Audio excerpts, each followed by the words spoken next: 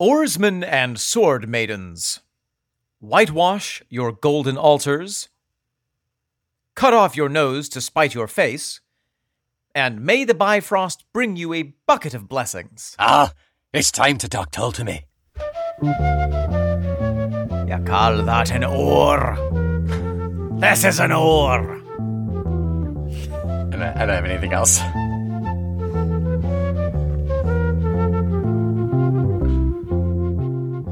Welcome back. I am Omen Thomas Sade. And I am Nick McGill. Together we are Feckless Momes. And this is Talk Tull-to-me. An epic voyage of exploration through the 9 worlds of prog rock, in which Norte Nick and Omen Odinson will fight as bravely as can be expected to defend each and every track that Born of Giants rock band Jethro Tull has ever produced. We will cower in fear at the Peter John Vitesse Valkyries, carefully check the audience's pockets for mistletoe before letting them approach Martin Baldur Bar, and keep a weather eye open for the sails of David Coldwater Pirate Peg. And if we achieve glory in this battle, we may receive the blessing of the All-Father Anderson, which is to be not impaled by his broad flute. He's got one eye and one leg and one flute. That's right. And 2 ravens. That's right, I do too. Who are actually cats. He's got way more than 2 cats. I think it's safe to say. 2 special ones that sit on his shoulder. Nick, welcome back to the podcast. It's lovely to be here. It's lovely to see all of our fans in our mind's eye. It is getting warm. I have started breaking out the fans, yes. And before we jump into the day's chat, the talking of the Tull, as it were, we have a little fact for you about the album that we're on. So just a teeny tiny little snippet about the song that we discussed 2 weeks ago, Flying Colors. This is a live performance from 1982, so they were touring for Broadsword at the time. It was the ship tour. It was the ship tour, yeah, and we will talk about that in the middle of the show. Yes. But this is from a 1982 concert in Paris, and this is a little blurb about Flying Colors. I'm going to play a tune now that is vaguely in the rock and roll genre. This is one of those rare boy-girl songs that I tend seldom to write. Tricky sort of thing, you see. Tricky subject. So that confirms that it's a boy-girl song, that it's just a terrible relationship song. I was listening to that song the other day, and I think when I was driving around in Texas, and I was just really like feeling the vibe of that song and remembering our conversation about it and thinking how just the intricacies of like, oh yeah, this person does this, and then this person responds with this, and then this person does this, and suddenly you're like, you're using full firepower, and war crimes are being committed. And no one's held responsible. It's really amazing how effective that song is. Oh, yes. In terms of really like getting the idea across and making it so darn potent. It's really, it's a good, I have a new respect for that song. However, that is not the song of today. Today, Nick, we are talking about the first song on the B-side of this album. Yes. Entitled Broadsword. Broadsword it is. The titular track off the Broadsword side. Let's paint our chests and braid our hair and run into battle. Oh, I thought that was going in a very different direction. Yeah. Yes, let's have a listen. Let's paint our hair, braid our chests.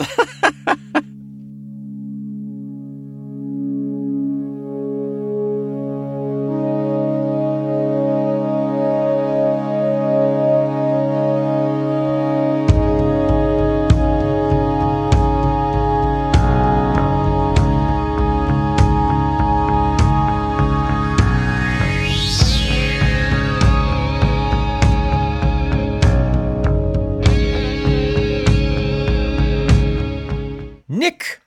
There it is. There's Broadsword. That's my broadsword. So, I have a question for you. I accept and embrace said question. You are someone who often visualizes when listening to music, no? Yes. Yeah, particularly Tull, yeah, but yes. Does this song give you a strong set of visuals? Yeah. Yeah, it's a sweeping epic rock music video in some sort of animation, kind of a rough style. It's kind of like the Aqualung character, but broad-chested and ready for battle, standing on a cliff, looking over the loch, ready to go. Right. It's the imagery that I think Ian mentioned early on. A quote from Ian that we discussed early on. At the time, I was living some of the year on the Isle of Skye in the wilds off the west coast of Scotland, facing the sea. In the times gone by, the Viking longships came up the sea locks of Scotland to pillage and plunder, and generally have their wicked way with the locals. That's what I see. Yeah. Whether it's the imagery of the Viking coming in and doing the pillaging, or the Scots defending themselves, you know. But it's just this epic sound and feel, and that's what I get. It really plays to my high fantasy predilection, particularly when I was a little kid. I love that you said that you used the word fantasy, because I think that is something that's something I've been thinking about with this song, that, you know, oftentimes Ian's writing takes the form of a critique or an anecdote or a story, but this really, to me, is just him on the sea cliff living his Viking defense fantasy, just fully giving you 800 AD realness. Yeah, I mean, there's a historical basis for it. You know, it's not completely whole cloth, but it's certainly more fantastical than Aqualung, you know? It's fantastical in a different way. I think that you said it. This is high fantasy, whereas Sure. Aqualung is sort of fantasy for like an everyday fantasy. Well, that's fiction. That's fiction versus fantasy, yeah. Oh, interesting. Okay, sure. Yeah, I would say that Aqualung is a manufactured character to tell the moral of a story in some way, to get an allegory across. This is just look at that warrior on the cliffs, ready to defend his homeland. Yes, exactly. And as you said, there's a historical basis. So I guess we could call it historical fantasy. Yeah. There's plenty of that nowadays. Histantasy. He might be, yeah. Yes. Nick, should we talk about the music? Yeah, let's talk musically about Broadsword.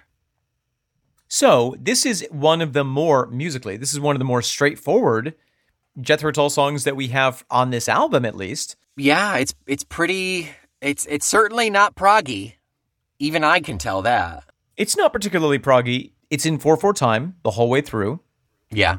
Which is underscored by the drum beat. Dum, dum, dum, yes, the war drums. Yep.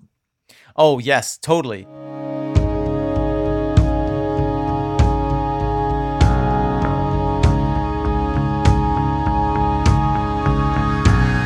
You know, we were joking about oars. The Viking ships had both sailing and rowing capacity.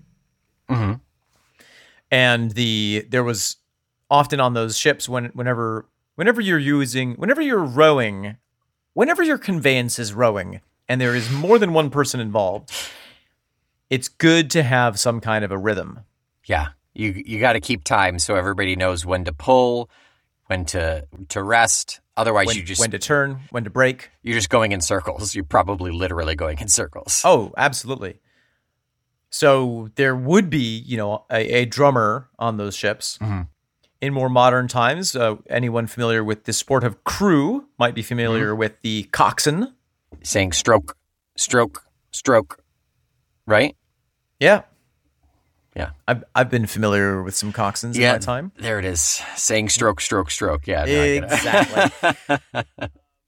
And that sense of a rhythm continuing through the song is also underscored by the bass. The bass and the drum kind of are good partners a lot in this song. I definitely caught that. They don't shine, but you can hear them clearly. I feel like they've gotten kind of lost the last couple of songs, but boy, they're really solid in this one. They provide a sense of darkness. They provide a dark feeling.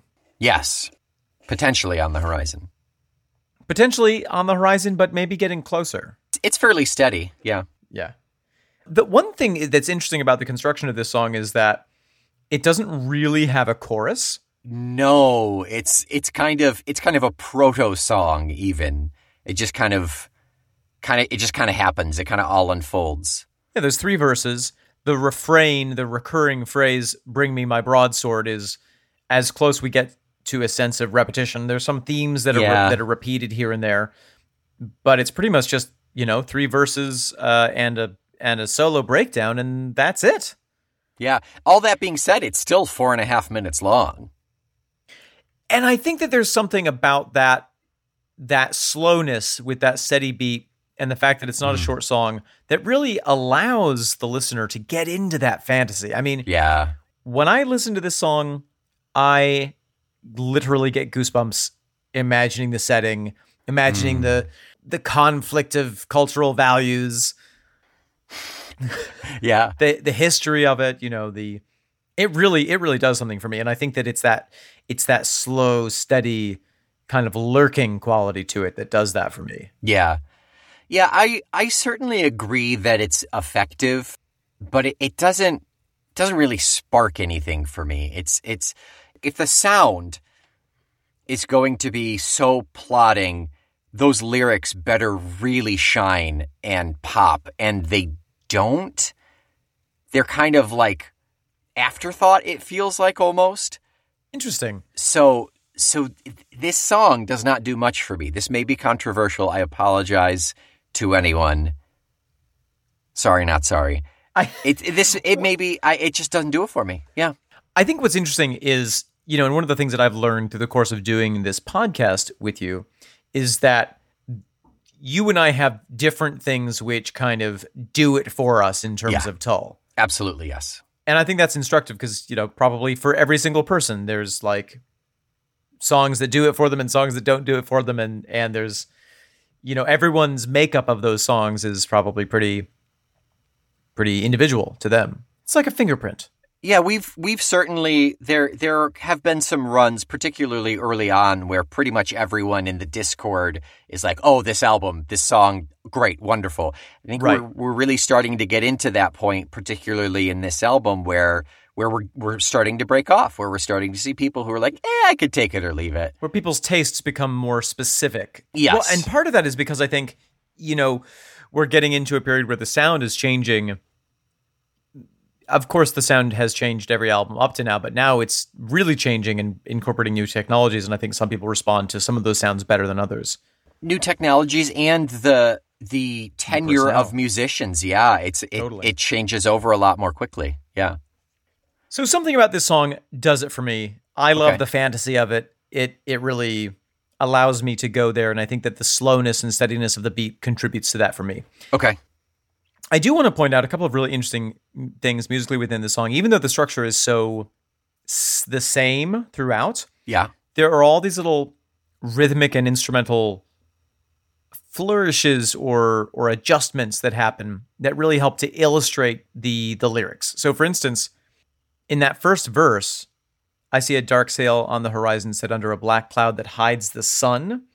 Right after hides the sun, we have a drum fill and a synth sweep that kind of illustrate that point. Set under a black cloud that hides the sun. You almost feel the cloud passing in front of the sun, and you get that sense. It's really a great sonic image. Sure. When Ian sings "Bring Me My Cross of Gold," there is a synth-created heavenly chorus that comes in really softly. Bring me my cross of gold as a talisman. As soon as we hear the word roundhouse, which we'll talk a little bit about later, we hear Martin for the first time. Oh, his stings? Yeah, it's light. It's sort of just a little breath of the electric. We hear the electric guitar for the first time. Okay. Get up to the roundhouse. So even with the simplicity of it, there is some skillfulness specifically around developing the imagery and developing the feelings of some of these very specific contexts. Developing some of these very specific concepts in this song. And that's what I like about this song, is that it sets up all of these different kind of points of value within this fantasy world. Okay. I will listen to it with renewed ears. I will try to listen for that. None of that ever really jumped out at me in the past. I think it's a bit subtle. Similarly, when we have Take Women and Children, we have that bum, bum, bum, bum. Yes. The synth horns. Women and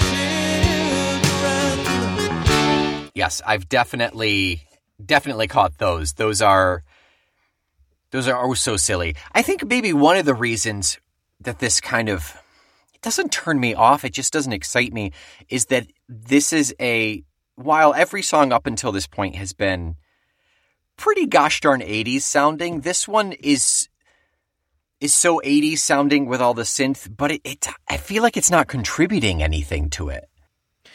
Interesting. You feel like you would as happily listen to a completely non-synth version of this. Yeah. Make D strings in this?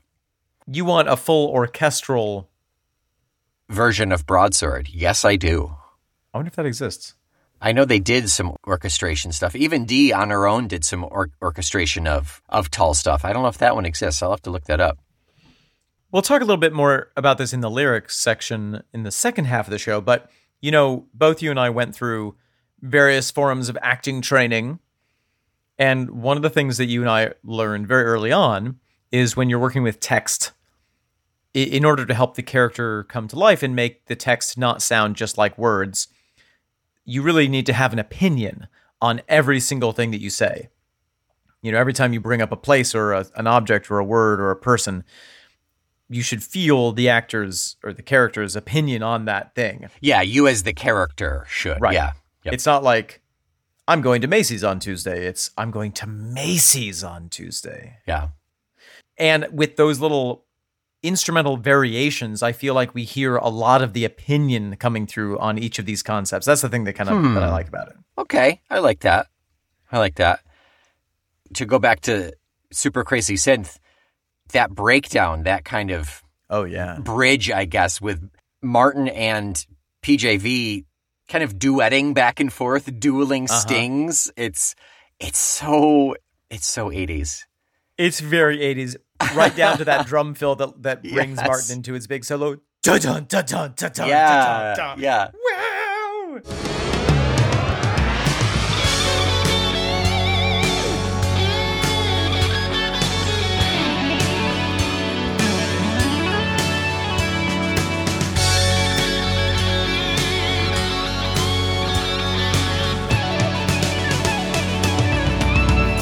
I love it. Martin is very shreddy on this. Super shreddy. He does a lot of stuff that's really like, makes me think of Jack Black for some reason. I think that Jack Black was very inspired by a lot of this, these 80s kind of sound. And also the fantasy of it, that's something that Tenacious D was always very good at.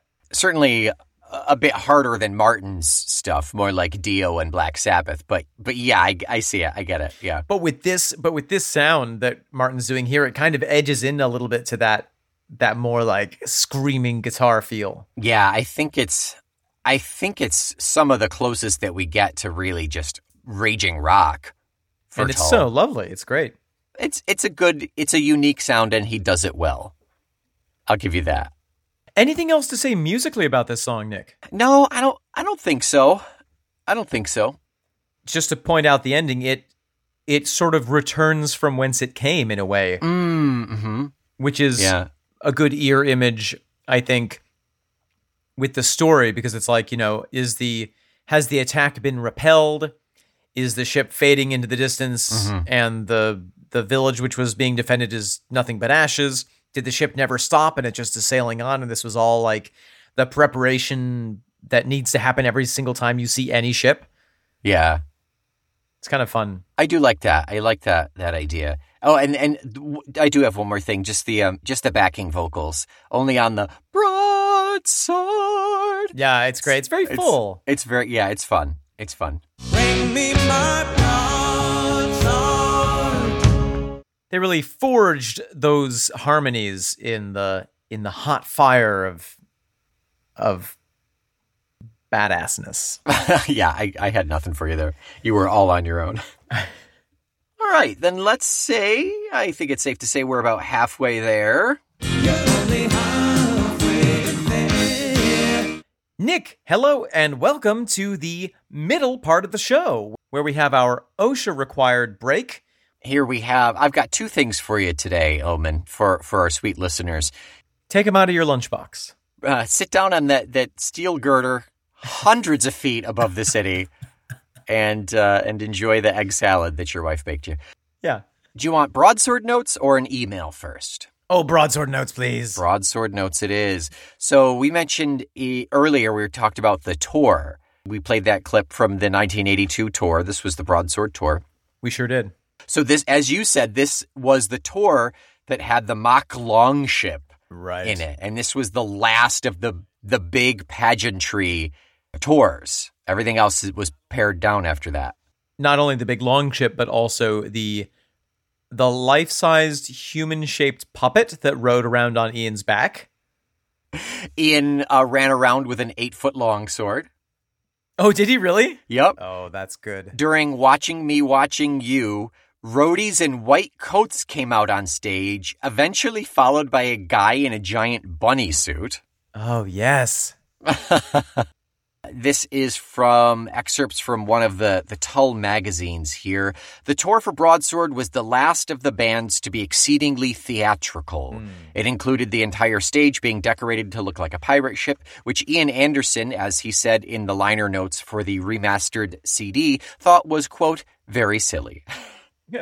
In 82, a review of the concert, Chris Welch reported, quote, Squire Anderson waved a huge broadsword dangerously near Martin's nether extremities during songs from their latest album, The Broadsword and the Beast, and punted huge exploding balloons out into the audience. But it was the roar of the band as they got into their heaviest moments that ultimately captivated an audience who seemed evenly mixed between 14-year-old novice Tull freaks and silver-haired rock business veterans. Wow. Tull have a vast library of music to perform. They could have played on for another 2 hours, and the audience would have been with them, cheering all the way.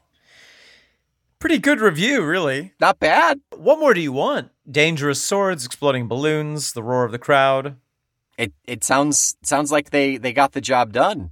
I wonder if there was like an executive decision after this to be like, I'm just too old for this. I'm just too tired. I think we'll find out as we get into the next album. But I think it's fascinating that the Tull audience is largely the same now as it is then. It's, younger people who are just discovering Tull and the veterans. It's just that the 14-year-old novice Tull freaks from this tour are now the silver-haired rock business veterans.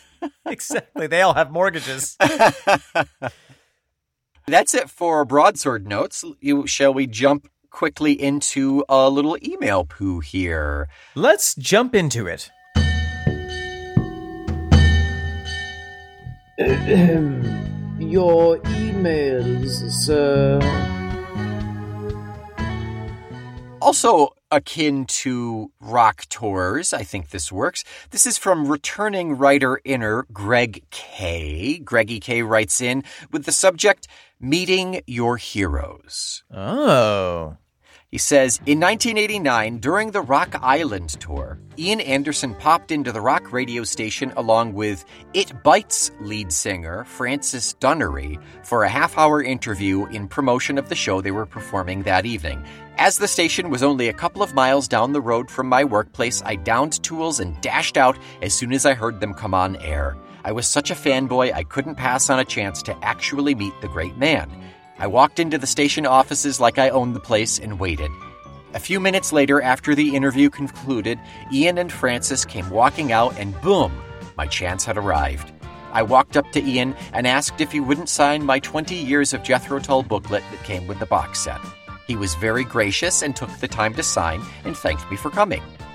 Ian was a bit shorter than I imagined, standing an inch or two below my 5'10" in height. He was dressed in what could only be described as a country squire outfit with riding pants with those pads or patches inside the thighs and knees and a flat cap. Yes. He was smoking an enormous and absolutely foul-smelling hand-rolled cigarette. The only question I had time to ask was, quote, being from America, I have no idea what a static humming panel beater is. Can you tell me? He gave a short chortle and said, just a pissed-off bloke, you know? The two men then proceeded to leave, and I returned to my work with a story to tell. Wow. Yeah. That's a great story. He's also met them a couple of more times. In 91, he met them at the Richmond airport to meet them as they came off the plane. Had a nice chat with Dave Pegg and Martin Alcock, who was playing keyboards at the time. He got a chat with Doane Perry and Martin Barr. He had a chat with Doane Perry, Martin Barr, and Peggy, and they all signed his books. He showed a picture of his new son, who was born only a few weeks before, telling them that he was named Ian, and Martin chimed in and asked, why didn't you name him Jethro? Thank you, Martin. Thank you for that, Martin. A little jealousy not being named Martin, maybe. I think Martin's a fantastic name. It's a great name. And then he also met them in 2002 in Western New York, the Chautauqua Institute, where he met Andy Giddings and Jonathan Noyce. So he's run the gamut of meeting these guys. And this is an instance where it seems like it did not end poorly, like some instances of meeting your heroes do. Exactly. We had that discussion a while ago, yeah. So it's not so much don't meet your heroes, but meet your heroes, but don't put all your eggs in one basket. Have better heroes, I think. Make sure your heroes are Ian Anderson and the rest of the band of Jethro Tull. You'll be fine. Perfect. Moral of the story. Lesson learned. Nick, anything else for our act break here? That's it. Let's flip this album over and let's get into the second part. We're going to dim the lights, Ooh. in 1 second intervals every 10 seconds. Yep. Make sure you finish going to the bathroom, grab your drink, grab your pretzels. Open your crinkly candies now. Oh, yeah. Open please. them now. There's cough drops right as you come in. Yep. Get settled in for the second half. And away we go. Nick, welcome back to the regular portion of our show, and welcome back to our listeners. I am very excited to talk about the lyrics to the song Broadsword. Here it is. 2.5 stanzas here for a 4.5 minute song. Yeah, 2 and then some recycled bits. Yeah, exactly. So overall, are we getting any deeper than muscled guy in kilt looking over the lock here? Well, I think that we can pull back and look at what is the historical importance of that image or that moment that Ian was using as his inspiration. Sure. In terms of the history of Western Europe and the Viking raids that were from the late 700s Common Era to the early to mid 1100s or 1200s had a massive effect on the culture in Europe. And actually a lot of the words and phrases that we use, we've talked a little bit about this before, come from the Norse languages because the cultural impact was so great that just tons of words ended up getting adopted. But it really shocked the European culture at that time. I mean, Christianity had now flourished in Europe and the British Isles, and there were all these monasteries, which, and other religious institutions that had been amassing wealth for now a couple of 100 years. Sure. And the Vikings realized, oh, wow, there are all these coastal monasteries that have tons of gold and jewels, and no one is defending them. Yeah, it's just a bunch of fat priests, yeah. So there's lots of stories of both archaeologists randomly finding a literal pot of all of the gold in a village buried under a stone. Because, if you knew the Vikings were coming, one of the things you would want to do is hide all your valuables so they couldn't steal them. Yeah. But sometimes all the valuables would be hidden and then everyone in the village would be killed and no one would remember where it was buried. Yeah, everyone who knows where it is no longer alive. Right. Yeah. There were instances of people literally taking white paint and painting over the golden crucifix so it would look like a wooden crucifix. Oh, wow. Sure. And the phrase, cut off your nose to spite your face, goes back to an incident where there was an abbey where the nuns live. What do you call that? A nunnery. A nunnery. An abbey. Because there's an abbess. Oh, yeah. It's an abbey. Yeah. And the abbess got word that there was a Viking raid coming, and the Vikings were famous, or the stories at least were very convincing about them Sure. pillaging, but also raping all the women that they found. And so the abbess took a dull knife and cut her own nose off so that the raiders would be so horrified that they would leave them alone. And immediately, because they were all, caught up in this religious fervor, all the other nuns and sisters took out knives and whacked off their own noses, leaving themselves horribly disfigured. And the Vikings arrived and went, "Oh, God, what have we walked into?" And they left. We'll just do the pillaging part here. Yeah. We won't bother with the, yeah. Exactly. And so it worked, but, they all had no noses. But that's the origin of that phrase. Yeah. That's interesting. Is that apocryphal, or is that like, do we know that that's like legitimate? I think it's apocryphal. Speaking of Christianity, that really kind of brings me to solidify. I know I said in the beginning, it was like, this could be the Viking coming in. This could be the image of the story of the Viking making this trek in, preparing for battle, or it could be the opposite side, the defenders. I do think it's the defenders now that we're talking about Christianity because of the line, "Bring me my cross of gold" as a talisman. Bring me my cross of gold as a talisman. Yes, and that was also a big cultural conflict between the Viking raiding parties and those whom they were raiding.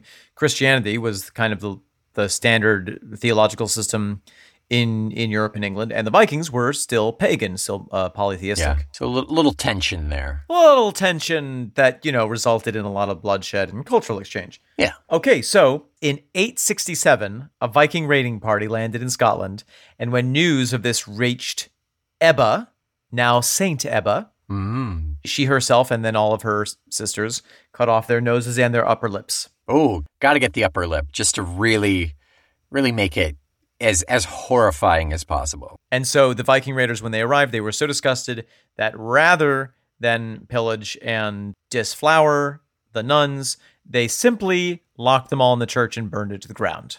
Win-win scenario for everybody. But you got to remain pure. Yes, for God, Yes. which was important. Yes.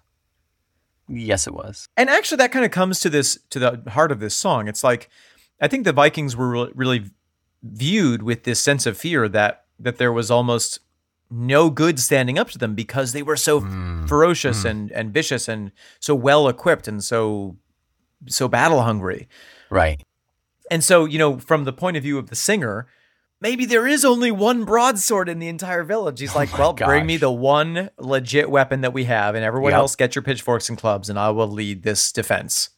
Sure. Right. Or everybody else get out of here, and I'll try to keep them busy even, like maybe he's sacrificing himself for the good of the village.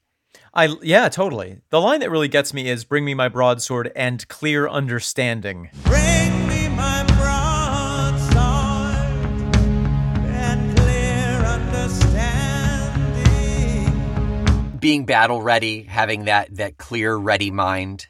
Right, and really understanding what you're getting into. What your role is, rather than being taken over by fear. Yeah. And that kind of goes on with, bless with a hard heart those who surround me. Bless with a hard heart and those who surround me. Oh, so yeah, he is going in with his fellow defenders, whether they're warriors or villagers or what. Right. But all he's asking for is like, please just let them not run away. I need a couple of guys on my back. That's all I want. That's all I'm asking for. Let's do this.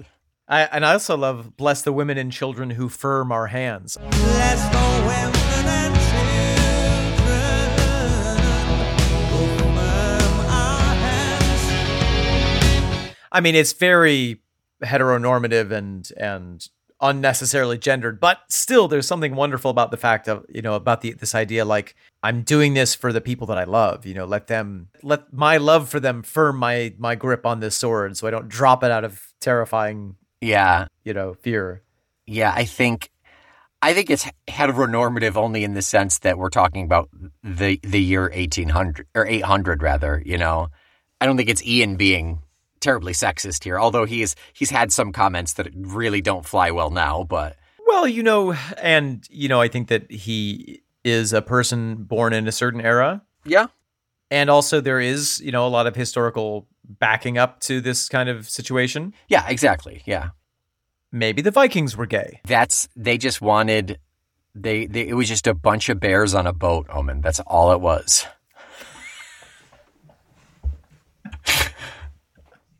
I've seen advertisements for that cruise. Yeah, it sounds fun actually. Yeah, bears on a boat. Yep. If you were to see that as a reality show, how confused would you be if it was just surviving being on a raft with a bear? Oh, that would be so disappointing. Yeah. That would be gay baiting and bear baiting. Yeah. Gay bear baiting.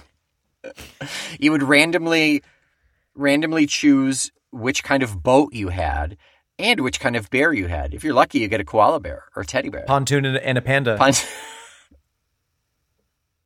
Kayak and a koala. Barge and a black bear.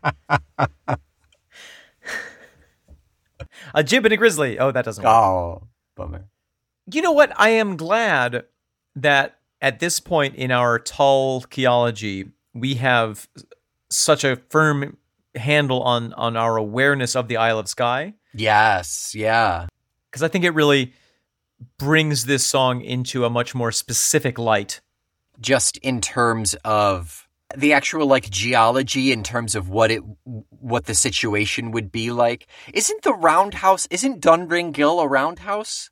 Yes, okay, that's another thing that we should talk about. Yeah. The roundhouse is this ancient type of structure which we have seen in popular culture in the Star Wars sequel movies where Luke has gone feral and is living on those islands.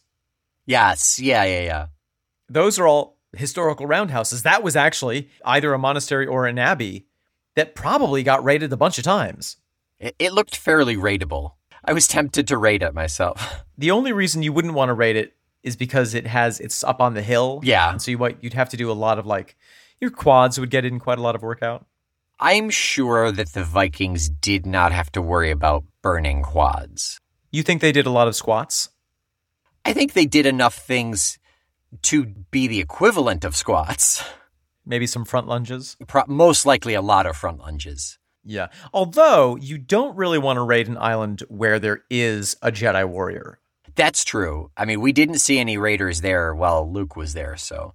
Bring me my lightsaber. May the Force be with you. Ooh, it writes itself, doesn't it?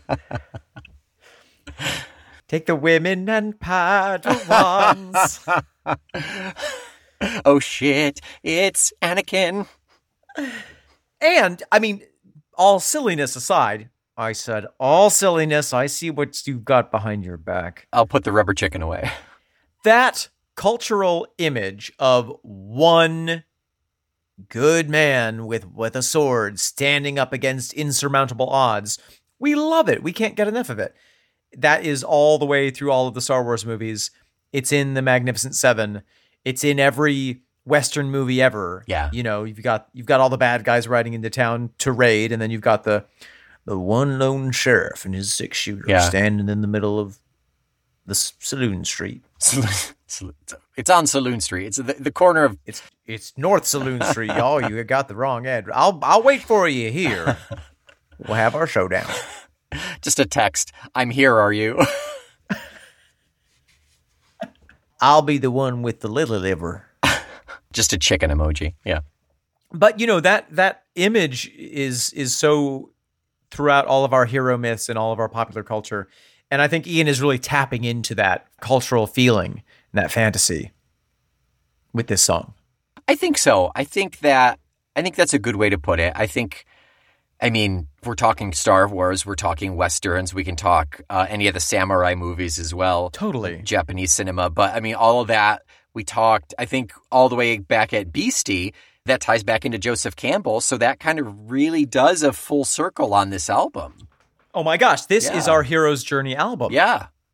That's really interesting and exciting. Yeah. That makes me appreciate this song more. Definitely. Yeah. I think on that note, do you have anything else to say about this song lyrics-wise? No, I do not. Do you? Just one little etymology of the word Viking. Please. The word Viking means to travel by sea. Huh. And those who do that were called Vikinger. Okay, sure. Which was a word that then became, associated with the piracy element of it. Gotcha. Okay. But in English, we have shortened it. We've basically taken the verb and made it a noun, as we are wont to do. Very common. Very, very common. Or vice versa. Turning any part of speech into a different part of speech is fairly common, yeah.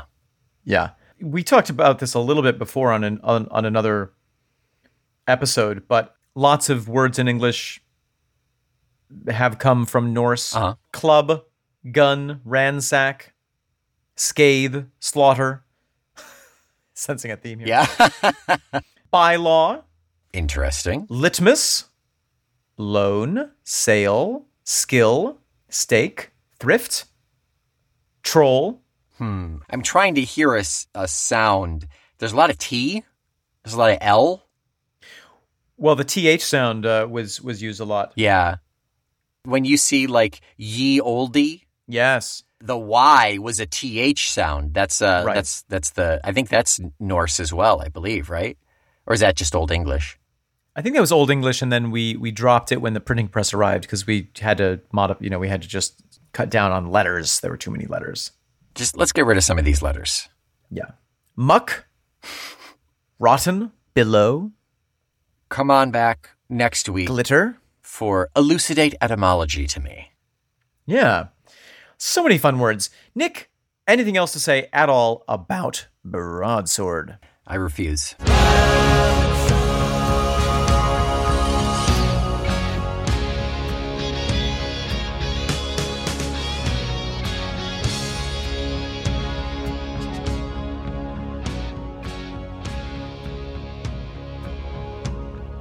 What are we talking about next week? Next week, we're going from Viking longships to a sweet, sweet, sweet song. Probably euphemistic, but a sweet song. Pussy Willow. Oh, boy. My basement is flooded in anticipation. Get out the sump pump, everybody. It's time for Pussy Willow. Until next week, you can't buy a cross of gold on our TeePublic, but you can buy all sorts of Talk Told to Me merch. You can find the link for that in our show notes. If you want some sweet memories to drive you on for the motherland, you might sign up for our Discord, where you can find other individuals whose hearts have been hardened against the vicious attacks on Jethro Tull. You can do that through our Patreon page for $5 a month. And you can bless the women and children and even us with your firm hands by giving us 5 stars. 5 firm stars rating So firm. and review. That's a firm star you've got right there. Yeah. Until next week, I am the wind in your sail, Omen Thomas Sade. I am the sweet memories that drive you for the motherland, Nick McGill. We are putting our backs to the north wind, Feckless Momes. And this is the black cloud that hides the sun. Talk Tell to Me.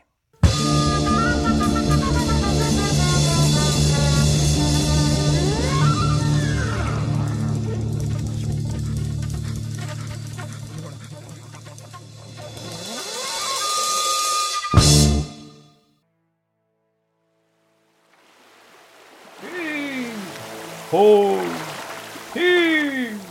Oh, Sigrid, oh. Sigrid, we've been at sea for weeks. Where are we going? Gunhild, I think I just don't really know where we should raid today because, there is the coast, but it seems like every time we go to shore, something happens. Do you remember when we went to that nunnery? Ugh! Don't remind me about the nunnery. I've had nightmares for weeks. I can't see a person with prominent teeth now without just becoming violently ill. I wish we could have burned that church to the ground twice. They wouldn't let us. They wouldn't give us the money to rebuild it just to burn it. So no more nunneries. The nunneries are too easy. It's too easy and too much emotional labor to do it. Let's try. Have we done a monastery lately? We could do a monastery, but do you remember the last time we went to a monastery? And everything was going so good. There was blood upon our saxes. There was blood upon our axes. There was blood upon our maxes. I remember that fondly. But then Max went into the garden and decided that he would rather become an agriculturalist. Pathetic. A shame to the entire tribe. To the entire village. Although his tomatoes are very, very tasty and we will stop by there afterwards. They are succulent.